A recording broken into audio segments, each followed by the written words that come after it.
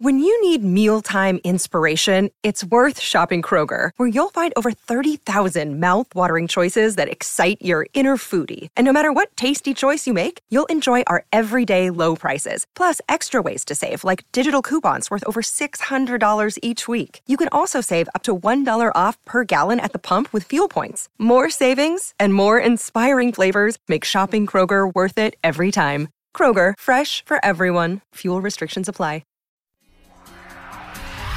This is Mortgage Lending Mastery.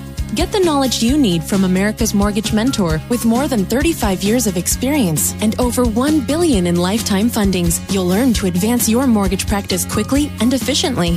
Also, be sure to check out Jen's book, Launch: How to Take Your Business to New Heights. Available on Amazon. For a signed copy, contact Jen at jenduplessis.com. Now, here is certified mortgage planner and CEO of Kinetic Spark Consulting, Jen Duplessis. Hey everyone, and welcome back to Stop Talking, Take Action, and Get Results with Jen Duplessis. I want to say thank you so much for taking time in your day to listen into this podcast. And for those of you that are brand new, welcome to the show. I hope that you find several nuggets in today's episode and that you go back and listen to all the other ones that we've done over the last 3.5 years. So without further ado, I want to introduce my guest today, Sam Knickerbocker. He is with Fuel Your Legacy. He's a financial advisor, and that's his company. And we're going to have a chit-chat about creating your legacy from a financial standpoint, but also from a mindset standpoint, because it's not all about the money that Sam focuses in on. So, Sam, welcome to our show today. Thank you. Yeah, excited to be here. Thank you. Good. So Sam and I had this great opportunity to meet each other at a retreat in outside of Salt Lake City in a small town called Heber, which I'd never heard of. And there was tons of snow, right? I mean, it was really, really snow. I can't remember when it was, January or February of this year. We had this great opportunity to spend 3 or 4 days together with other people, really doing a lot of breakthroughs in our own personal lives so that we could be better in our business lives. So that's how we met, and that's why I wanted to bring him on the show and have him share his wisdom with us about what his passion is and what he is trying to do to improve his personal life and our personal lives, as well as our businesses as well. So, Sam, would you take just a quick minute here to talk to us about you and where you're from and what you're doing and what your company is, and then I'll ask you lots of great questions. Okay, yeah, for sure. Thank you again. My history, I'm going to give you a little bit of my childhood because this, I think, underpins why I do what I do. But essentially, I was raised the 7th of 11 children, very much poverty for American standards, right? Poverty. The house we moved into shortly after I was born, double-story house, really old white vinyl siding around the bottom floor. And then the top floor was just open, low-grade OSB wood. The windows were broken in. When you walked into the house, you could actually see underneath the foundation where there was supposed to be a shower and a toilet and then a bathroom. You could see underneath the foundation. And so for the first few years, we actually just used like a honey bucket outside of our house. It was just a very interesting experience growing up that way. And I have pictures up until when I was 5 and 6 years old, and the house hadn't really changed that much. It was barely livable even at that point. And that's kind of how I was raised. Along with that, as in a lot of poverty mentality or households, comes a lot of abuse and verbal abuse, physical abuse, and then just neglect, especially when you have 11 children. My mom is an angel, in my opinion, but during that period of her life, the chemical imbalances in her just did not allow for her to actually be attentive or show that she cared the way that she wanted to. Now talking to her, her perspective was very different than what was happening to me as a child. And as I was growing up through this, I never really felt cared about, loved, even recognized a lot of the time. Being the 7th child, your older siblings tend to raise you. It's not to say I know there's people with way worse lives than me. I listen to them tell their story. I'm like, wow, I had it so good. My life was so good. As I grew up, though, I wanted to figure out how could I maybe remove the abuse or remove the bad parts of my childhood from future generations. And so I went and studied psychology and figuring out why would my mom act this way? Why did I respond the way I responded? And how could we heal that relationship? I decided to go into neuropsychology. And what I found in the research was the one consistent thing that is not really talked about all the time, but it is very much a major correlator in the research, is the socioeconomic status of households. And when I saw that, I thought, man, I could spend my whole life trying to repair psychologically something that's been broken, or I could spend the rest of my life really helping people understand the rules of money, how it works, how it impacts every decision we make in our life, the stress, the anxiety, the depression, the happiness, the joy, all of those things, how money impacts those. It's not a direct cause, but it definitely impacts it. If I'm able to teach that family, I'm able to wipe out a lot of the social issues of our time, whether it's, sexual abuse, domestic violence, malnutrition. There's so many things that when you get into research, they're all correlated to, I didn't have enough money to make a change. And if we can resolve that for people, then they can't use that excuse anymore. So I would ask any of your guests, anytime somebody asks you, hey, why did you do it that way? Why didn't you do it differently? Or what are you holding back from taking the next step in? If it's a financial reason, let's help you understand the rules of money, because if we can remove that, just think of what your life would be like if money was no longer a factor. That's my goal, and that's why Fuel Your Legacy is so important to me, is to help people understand that the fuel, your legacy is not money. The fuel to your legacy is money. That's what I believe. That's what I based the rest of my life on. I love it. That's great. Yeah, thank you. And thanks for sharing your story. And I know it's a very long story. It's not as short as you said it. And I was happy to be there as you shared that story more intimately with the rest of the group, as we were all doing. And so when you look back on that, and people that are listening in are saying, I want to change things too. I want to make sure that, because I really think a lot of us have come from that situation, because it seems like everybody's more wealthy these days than they used to be. They just generally are. And I don't know if it's because maybe people aren't and they're just trying to keep up with the Joneses on social media or whatever the case may be. But it doesn't seem, because I too came from very, very poor background, and really, really poor. And I just don't see that as much at this time. And it doesn't mean it doesn't exist. Believe me, there are lots of people who are. But the people that are listening to this podcast probably came from that, but aren't there now, right? And so they want to change everything going forward. I was going to say legacy, but I guess I will have to. But they want to change that, that path, and they want something better for their family and their kids. And I know my husband and I always wanted our children to make more money than us, be more successful than us, because that's what we're set out to do as parents, is to learn from our past, our mistakes, our successes, and give that to our children so that they can be 10x to us or 3x to us. And, in my case, my son is already 5,000x to us. He's just a multi-millionaire already at the age of 32. And I see how that has changed and will change his children, right? His children will have a completely different outlook. And I'm really excited and surprised that he still penny pinches. He drives us nuts because he penny pinches so much.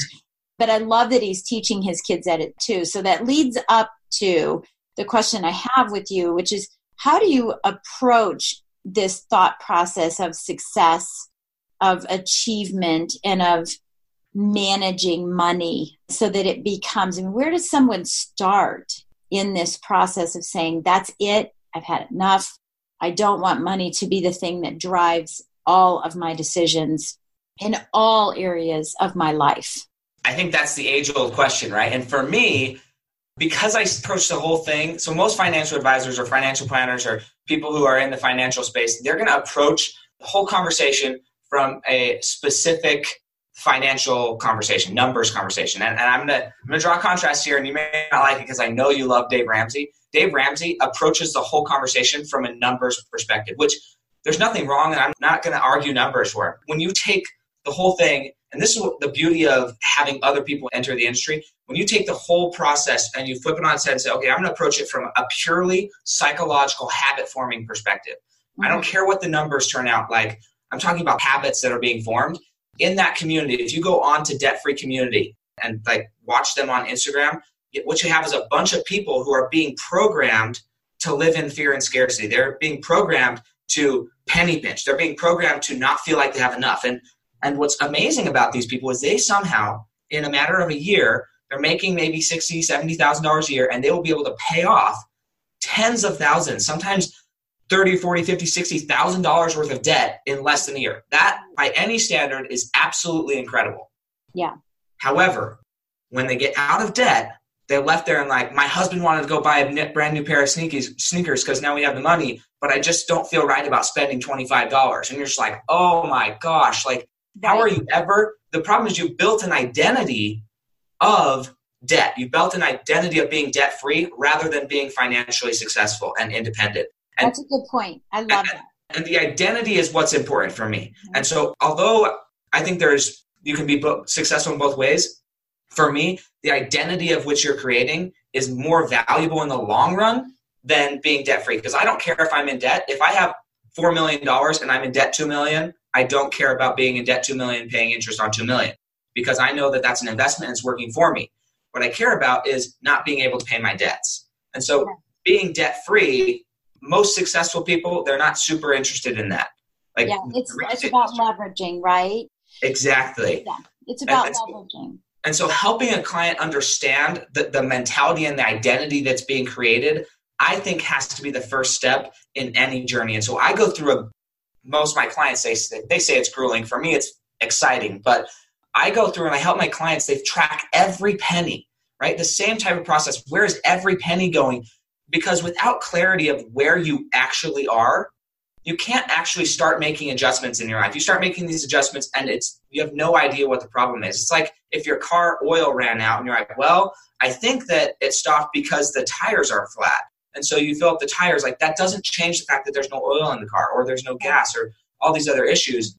A proper diagnostic requires going down and finding exactly what is and objectively looking at it without emotion. And this is the problem I see with a lot of people who come from poverty and go to success. And I went through it myself as well. Mm-hmm.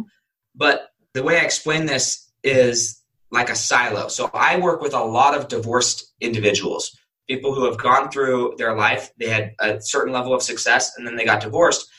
This can happen to a mom who's still married but has sacrificed her life, her desires, her intentions, herself to her family. They lose their identity. And then when they try to regain their identity, they build a financial successful silo, okay, like a grain silo, and they paint it really nice. And so on the outside, they look super successful. They built this silo, but on the inside, they're completely empty. They have no fulfillment. They're lost. And they're using this financial silo as a status symbol, but inside they still feel like the person in poverty. They're still treating themselves like the person in poverty. Although they built this beautiful silo, they don't feel like they're worth storing anything in it or using it. And it's sad to me because that's success. It comes down to, is the silo your legacy or is the silo there to store your legacy, to fuel your legacy? And what's the purpose of the financial success? And I don't care if you're financially successful. If you're happy at a certain level of life without money, happiness is what we're going for. And people say, well, you should learn to be happy without money. And I completely agree, but I think Ed Mylett says it at least most often. I'm sure a lot of people say it, but happy rich and happy poor, they're just two types of happy, and happy rich is better. Like, you can be happy both ways, and I agree, but denying that having wealth gives you opportunities for things that no wealth doesn't give you, I mean, that's just asinine. I mean, like, you got to recognize you have more opportunity, which means you have more wants that can be fulfilled. Yeah, more fulfillment, which is something that I talk about, is what fulfills you. If you can't be fulfilled with things that, and I'm not saying that everything needs to be monetary. It's what fulfills me is sitting and having a cup of tea on my porch and listening to the birds sing every single morning. I absolutely love doing that.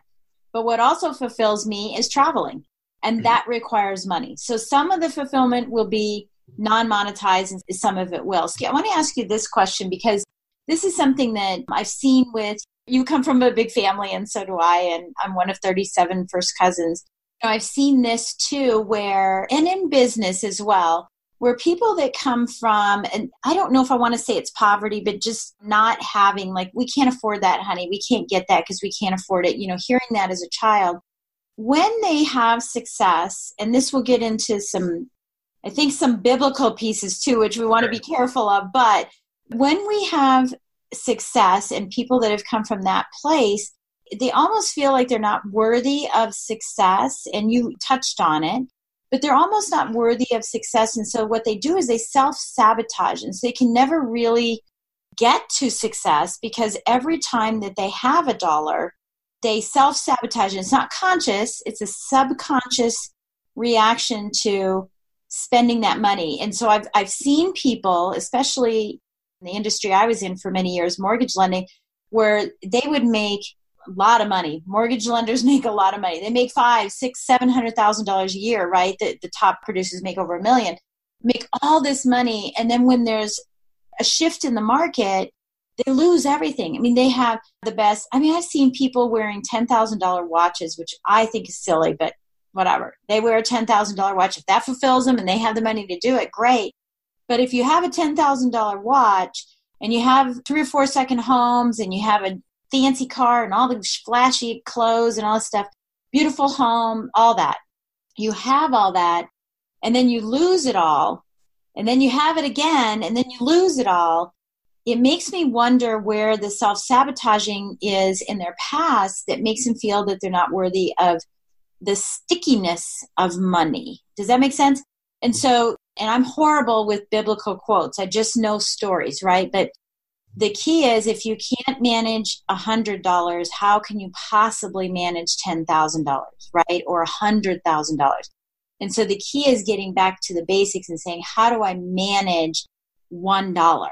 So can you talk a little bit about the psyche behind that particular type of person and why they have that problem? Because I imagine there's people that are thinking, it's like, I've made thousands and thousands and thousands of dollars, but I have absolutely nothing to show for it. And yeah, absolutely. So I think there's a few, I almost think of this like a star or something where all equally planar, they're all kind of co-causal issues. But one is value of the individual. So like, how do they value themselves? And is their value that they're gaining being propped up by somebody else? Like, is somebody else propping up their value?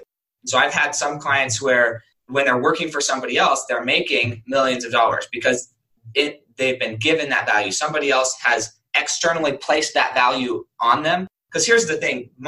So I do a whole webinar on this. The difference of value exchange. Let's just talk about value exchange for a second. Value exchange is essentially always going on. And there's 2 forms of value. There's non-monetary value, then there's monetary value. And you're always making this exchange. And if you can add enough non-monetary value to society, natural law reaction is that you get monetary value.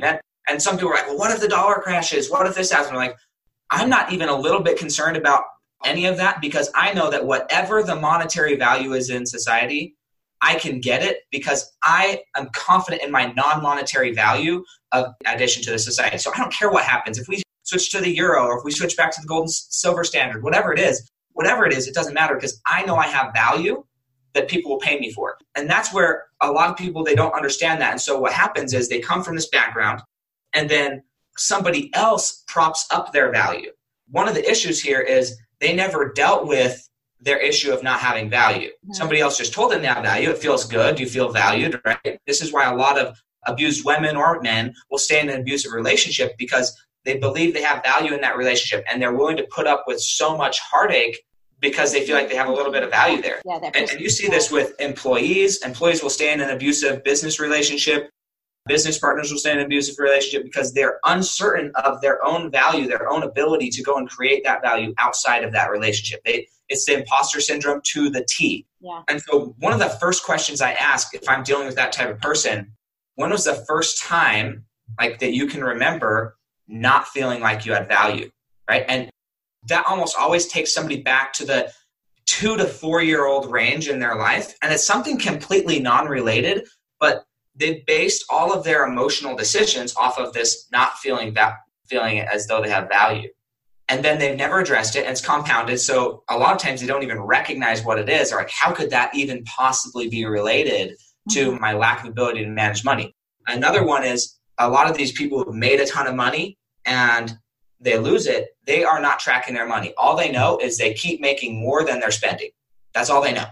And they refuse to look at it. So there's another question. Okay, when was the first time in your childhood that you were scared to report, that you were scared, or that you got in trouble for reporting something that was negative? Mm-hmm. You got a bad report card, or what happened the first time you brought home a bad report card? What did your parents do to you, say to you? Like, what was that emotional experience? Because now you have this emotional response. When I ask you to report your financial statements and say exactly where you are, you have an aversion to knowing exactly where you are because it's painful. Yeah. And so, so there's this emotional response that has to be rooted out, and we have to be willing to objectively look at what is without any emotion. And then once we're there, then we can actually start working and making decisions and start making value judgments. Like maybe you like eating fast food. I think that's silly. You think it's silly to buy a $10,000 watch. I know one gentleman, friend of mine, he bought $400,000 worth of, he's bought a lot more than that, but just in 1 month, $400,000 worth of racing cars. And he really values that. He doesn't value traveling. So he's kind of a homebody, but he spends all of his money on racing cars. I'm like, I would never, ever, ever spend that much on racing cars, but I would go travel the world multiple times. I would go start a charity, right? But it's all about what somebody values, and there's no condemnation for what somebody values. Right. And no judgment for what they value. Let me clarify that. So this is my words, okay? If you like them, you can use them. If you don't, you can reject them. That's fine. But I think everybody has to make judgment. When the light turns red or green, we have to make a judgment call and decide whether we're going to stop. Right. When we observe, so we at first observe other people around us and we see how they operate in their life. And then we have to make a judgment call about how we're going to operate in our life. The question is, are we putting an emotional condemnation behind that judgment? Are we now condemning them for living their life? Or are we just saying, well, judgment call here, I'm not going to live my life that way? I think judgment is an essential part of God. It's an essential part of natural law. It's an essential part of life. Condemnation is where you're overstepping your bounds. So I think judgment has to happen. Condemning people can't happen. Right. You know, one of the things that I learned a long time ago when someone does something like that, for example, so I'm not condemning them. I'm just saying, for example, I say, good for them. Good for you. Not what I would do, but good for you. But, you know, it's funny. I want to comment on a couple things. One is 3 things. I want to kind of share some stories here because they come back to this very thing. My kids, our cars, my husband and I, our cars have, I think one car might have 158,000 miles, and every other car has more than that. Every other car. I mean, not meaning every other, meaning every single car past that. One of our cars has, I believe, 320,000 miles on it. And people say to us all the time, like, why don't you buy new cars? And we never buy new cars, by the way. One of them was a new car, and that's the one that has 300,000 miles. Every one of these cars, it looks nice. It's getting older. There's no doubt about it. But my husband is a race car driver, and so he can build a car from scratch. Well, no wonder it's lasted that long. And it's funny that you mentioned the person who spends money on cars, because it's certainly something my husband spends money on his race cars and show cars. He made the comment a couple of years ago about that. Another friend saying, why don't you just get a new car? Your cars are so old. And Brian said, because I'd rather spend my money on my race cars. That's where I get my joy. It's not what I'm driving day to day. It's what I'm driving to fulfill me and make me happy. Now, the sad thing about that is that it doesn't fulfill me. I would like to have a new car, right? I would like to have the new car. Anyway, so I wanted to share that story because I totally get that. I also totally get the whole fast food thing. I can't tell you how many loans I've done. I've done over $1 billion worth of mortgage loans, over my career before I transitioned to speaking. And the people that I would see their bank statements and just day in, and they didn't have enough money to come to closing, and day in and day out and day in and day out, they were going to McDonald's and McDonald's. And every time I was on the phone with them, they were at McDonald's. They were saying, can you hold on just a minute? What do you want? What do you want? We'll have a Mc this and a Mc that. And I mean, just Darren Hardy says is these little insignificant choices that you make in your life make major, major impacts. And I think you were at my workshop when I shared, let's talk about the elephant in the room. Nobody gets bit by an elephant, but you get bit by mosquitoes. And it's these little itty bitty things that you do all day long and knowing where your money is spent that does that. And then the last one I wanted to say, and this will segue into my next question, is this comment about report cards, bring it back and what did your parents do? And you associate this feeling. We never paid our kids for good grades, ever. Because I think that feeds this mentality that you're talking about. If you have good grades, you'll get X amount of dollars. And if you have bad grades, you're going to get a lower amount of dollars, right? It right there is showing you what you're worth. Because you're a C, you're only worth $3. Because you're an A, you're worth $20. And I think that breeds that right in. I mean, and certainly I'm sure that you probably want to make a comment on that, but I want to ask you this question. So if someone's listening in and they're saying, okay, maybe they do come from a scarcity and not an abundance approach. Maybe they have some animosity with money, or they're having some conflicts with the value of money over the value of themselves. What's maybe one step, or what's a first step that someone could take, an activity that they could do, advice that you could give someone to help take that, just start it out? So a great friend of mine, Travis Brady, he proposed this question. And I think pondering on this question, maybe writing your thoughts about this question are maybe the first step, and then I'll get to the second step. But the question is, just replace the word money in your life with value. Okay? We have a knee-jerk deep inside ourselves, inside of your soul, that you have value. The issue becomes that so many people in our lives has told us that we don't have value. And we've created a structure of what is valuable in society and what's not valuable. But if you walk up to somebody and you just straight up say, you have no value, right?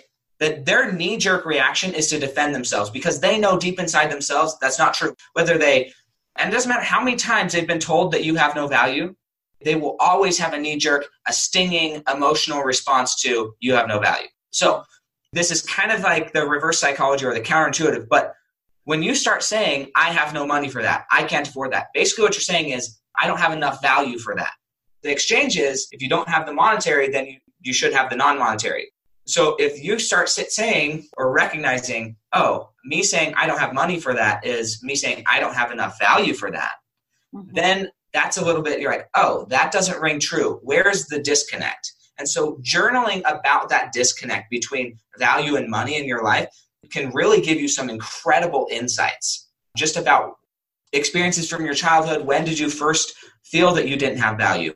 And then the flip side to that is, I get a sheet of paper. This is what I have my clients do. I get a sheet of paper and I write down all of these negative experiences where we were told we didn't have value. And then I have them go write down 3 questions. 1, how do they feel about it, about what was said? And people are like, man, why am I focusing on all the negative?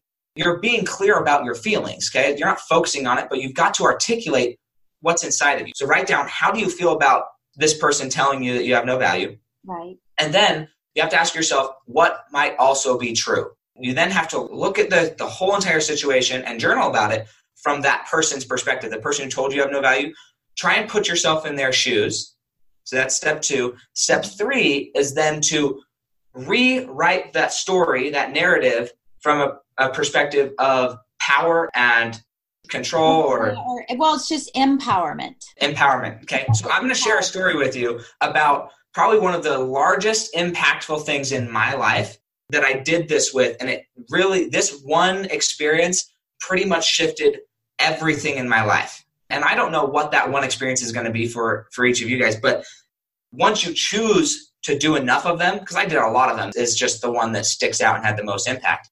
But when I was younger, we were all homeschooled. My parents, at the time, they literally believed that the school was run by the devil, the medical field was run by the devil, and that the only way to protect themselves was to board up the house. And we were all homeschooled. We studied only what they wanted us to see. And I had learning difficulties. I was dyslexic, and it took me really hard to learn my ABCs. And so when I was about 6 or 7 years old, my mom sent all of the kids to school, and she did one-on-one sessions with me in her bedroom on learning these ABCs. Now, when I say that, you're like, oh, that's nice. Well, we'd sit on this bed, down comforter, and we'd go through these 42 phonics flashcards. And they're about the size of a letter.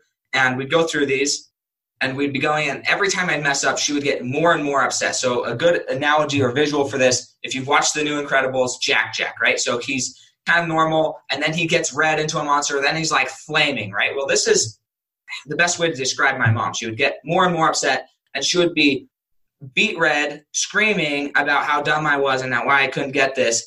And then the phone would ring, right? It'd be one of her friends or something, and she would pick it up, and cool as day, it was like she went back to the normal little baby Jack. Hello, my name is Gail Knickerbocker. Is there, can I help you? At that point, I'm just like praying that the person doesn't hang up and that there's this break of verbal abuse. And as soon as it goes down, she's like instantly back to this monster who's yelling at me. And as that would escalate, it would get to the point where if you screwed up, then she would get in the bathroom, right? So we'd go in the bathroom, grab your ankles, and she would start beating me. And if you scream too soon, then she would beat you more because you're being tough. If you scream or you're being weak, and then if you wait too long, anyways, you know the gist. Like, there's no perfect time to scream. And then we'd get back up and we'd do our ABCs. That was the surrounding of me learning my ABCs. Mm-hmm. Like, if that's not traumatic, I don't know what is. That was traumatic for me. Well, here's the deal. When that's been affecting my need to be perfect, it delayed me writing a book. It delayed me starting a podcast. It delayed me doing anything in my career. I didn't want to step out of the lines until I was absolutely sure that I could do it with the best degree of excellence. In college, I had straight A's, right? Because that was my identity, was like, I cannot fail at this. I will slave away just to get a good grade because failure means abuse. Right. And even though like as a grown adult, nobody's going to come and beat me, and it's an illogical fear, because it was rooted in me as a child, that was the case. So I was invited to redo this through some therapy, and I went through and I was like, okay, this is how I felt about my mom. Lots of not good words and a bigger vocabulary to explain how I felt, it was just not great. Well, then I said, well, what also might be true? And so this is where I started to gain perspective on my mom. And this is where the story really changed me. Like, to think about my mom, the current state of belief in our house about what the public school system was, what these other things were. And then for my mom to make the choice to take all of her children and essentially, right, sacrifice all the other children to the devil, the public school system, to be willing to sacrifice all of her children just so that I could learn my ABCs. Mm-hmm. Like, once you look at it from that perspective, right. Now, was it the proper manner in which I would prefer to learn my ABCs? Absolutely not. Do I wish anybody ever would go through that? Absolutely not, right? No part of that do I think is great, except for intention, and intention matters. And whether it's true or not, from her side of the field, doesn't even matter, because now it's the story I tell myself and what power it gives me. But what did I learn from this then? Who am I now because I went through this experience? One, the amount of love that I'm able to comprehend now is way more than I ever thought I could. My mom taught me extreme resilience. She could have just beat me and said, you're done, you're dumb as crap, and just leave, right? But she never did. She said, hey, we're getting back up on the bed and we're going to go again. We're going to go again and we're going to go again. And so now it's like, in the world, once I shifted that story, now my story is there's no way that somebody can reject me. There's no way that somebody can beat me more than I've experienced in my past. I am bulletproof from a mentality perspective. The reason I'm bulletproof is because I just literally can look at everything from a place of love and gratitude for what is. Yeah. I may not always love it as far as like enjoy the process, but I'm always looking for, hey, what's the most positive thing that I can draw from this? And that's what I mean. When you go through this story, you've got to, hey, how do you feel about it? Like, be clear about how you feel about this person. Maybe even go share it with them after you're able to share the love part. Don't just go share the pain. Yeah, right. So there's the pain. Might also be true. Go and ask questions if you need to. Seek some outside perspective about what was going on, and then rewrite your story. And that one story transformed pretty much my whole life when I understood. I gained understanding rather than just like victimhood. Right. I love your story because you and my stories are very similar. Yours is more physical. Mine's more emotional. Not emotional, but verbal, right? And you can read this in my book, and we've talked about this too. You can read it in my book because it was the first time I shared it. So I love that you have experienced it younger than me. You've gotten through it younger than me because it wasn't something that I was able to transform until I started talking about it. You call it journaling because I was writing about it, right? I was making it part of my book so that people could understand why I am the way I am and why I have this insatiable appetite for success and being perfect and all that good stuff. which now I've accepted that I won't be perfect. And I tend to use a lot of terminology like to myself is progression, not perfection. Just move it along. It doesn't have to be perfect. I don't have to be perfect in everything that I do. But it comes from an uncle telling me that, one, calling me Jenny who ain't got a penny, which is why I can't go by the name of Jenny, because it does take me back and I don't like the name. And I will turn into that Jack if someone calls me that, just because it does. It's just so, it just takes me back to my childhood. Mm-hmm. And then telling me that I was going to be just like my father. I was going to be an alcoholic. I was going to smoke. I was not going to have anything. I wasn't going to have any money. I wasn't going to make anything of myself. And so he told me what my value was. And prior to that, and I believe somewhere around 6 or 7, maybe 9, maybe 6 or 7, he told me that. And until then, I was just a happy little girl, right? And I was just running around and, we were poor, but I didn't know because I had all these cousins around me and just had fun and made mud pies with my little Easy Bake Oven and that stuff. And then when he told me, it made me kind of stop in my tracks and say, oh, I guess I am. Gee, I didn't know that I wasn't valuable, that this is what was going to happen. And so it was something that I did just like you, all through high school and college, that perfection, and had to move through that. And I'm coming out of it. I'm definitely out of it, but I wouldn't say I've recovered from it. I'm out of it. Definitely out of that big hole. I'm not standing yet. I'm not running yet. I'm still coming out of it. So I think it's wonderful that you're sharing this with anyone who's listening, so that regardless of their age or where they are in their business and their lives, that they can come out of this and start moving forward. So, gosh, there's so much more that we can talk about, but we're running out of time because we keep sharing these long stories, which is really good, because it's just saying to rethink the way you think about money, rethink the way you think about yourself, and it's really up-leveling the value that you put on yourself. And you can't, and again, this goes back to the airplane. You have to put that mask on for yourself before you can help others.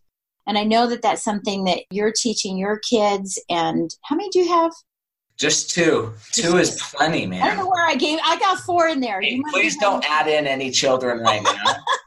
I know, because I know this is really important for you to, have your kids have something completely different than you had. And I know that people hope and dream for that, but I don't think people really take the action to make that happen. And I love that you've done that. And I think that that's absolutely wonderful. So let's just leave with this, but not leave with this, but tell us how we can connect with you. How can our listeners open the door with you and say, I want to continue to have this dialogue with Sam, and continue to raise your hand and say, yeah, this is me. This is me. I need help.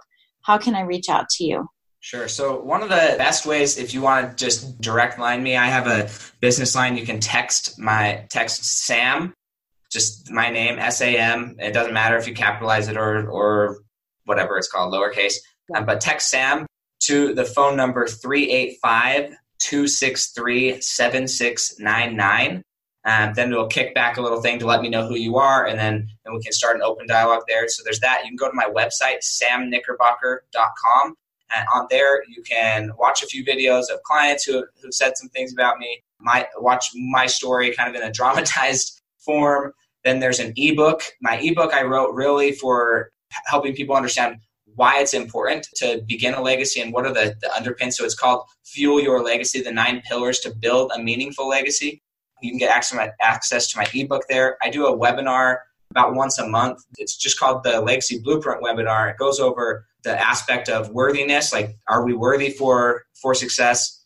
2, heal your relationship with debt, because it's a very emotional thing. And you can talk about that like a relationship with a spouse, and it's almost all applicable, but it's money. And then 2 is how to legacize your budget, how to create a budget from a psychological perspective using habits that are already there to really make sure that your money is there. You had recommended a book to me called The Automatic Millionaire. A lot of those habits are there. So I think if people want to learn the concepts, Automatic Millionaire by David Bach, great book. And then last is Value Exchange. And I go into a little bit more depth about all those principles, help people just shift their mind. My goal is to help people get clarity. So the webinar is great. And then on my website, you can also see where I'm speaking. So if you're in the area where I'm speaking, or you want to fly out to where I'm speaking, there's different speaking opportunities there that you can come watch me speak as well.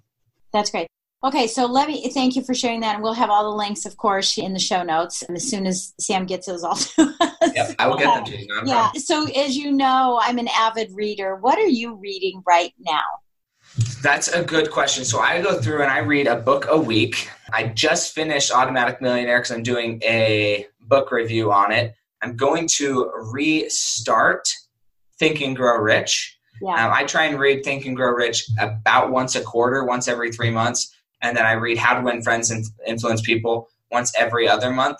Now, I think the most impactful books in my life, I'll share those. And these are like the top 3. Mm-hmm. One is The Anatomy of Peace by the Arbinger Institutes. The other is Outwitting the Devil by Napoleon Hill. Mm-hmm. I think the other one is The 4 Tendencies by Gretchen Rubin. Oh, yeah.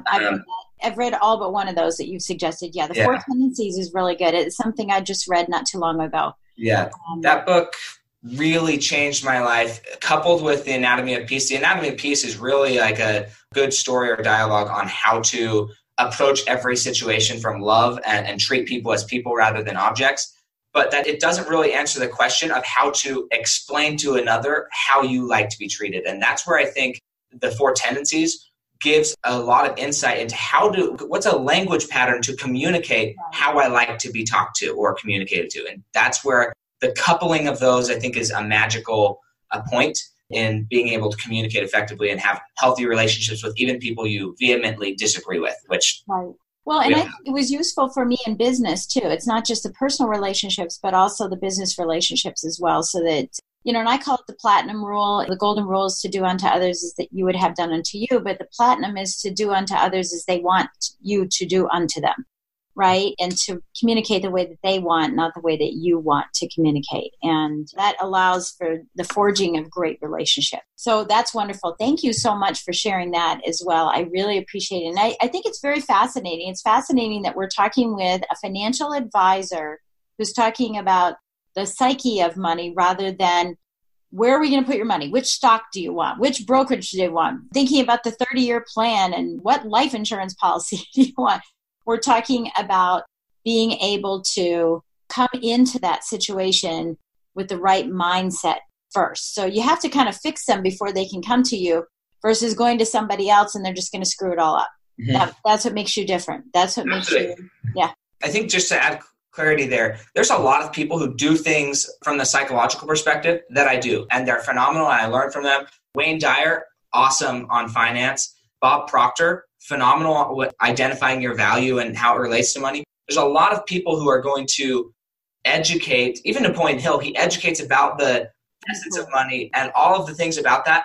And then there's people on the other side who talk about all the numbers, Tony Robbins, Dave Ramsey, Susie Orman, and they talk about all the numbers. But in my opinion, the power in coupling the two, helping somebody get their mind straight who can actually assist you in actually taking the tactical application and is on the same page, that's important. Yeah. Both of them have their own benefits on either side of the aisle, but the coupling of the aisle between what some people would call woo-woo things, like the all energy and the actual practical physicality of money, that's important to have somebody who understands both worlds and can operate in both, not just one or the other. I love that. Yeah, I love that. I think it's very, very powerful. So listen, if you're listening, you've got to get in touch with Sam. Attend one of his webinars, reach out to him, let him have a conversation with you so you can start filling your silo. Let's call it that. We're going to start filling your silo, right?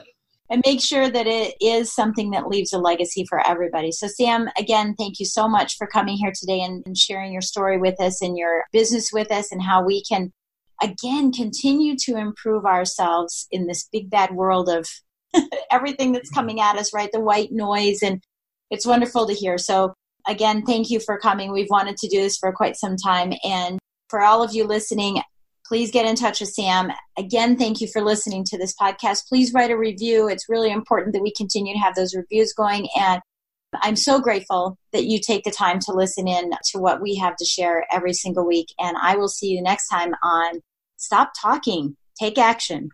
Take care. Thank you for listening to Mortgage Lending Mastery.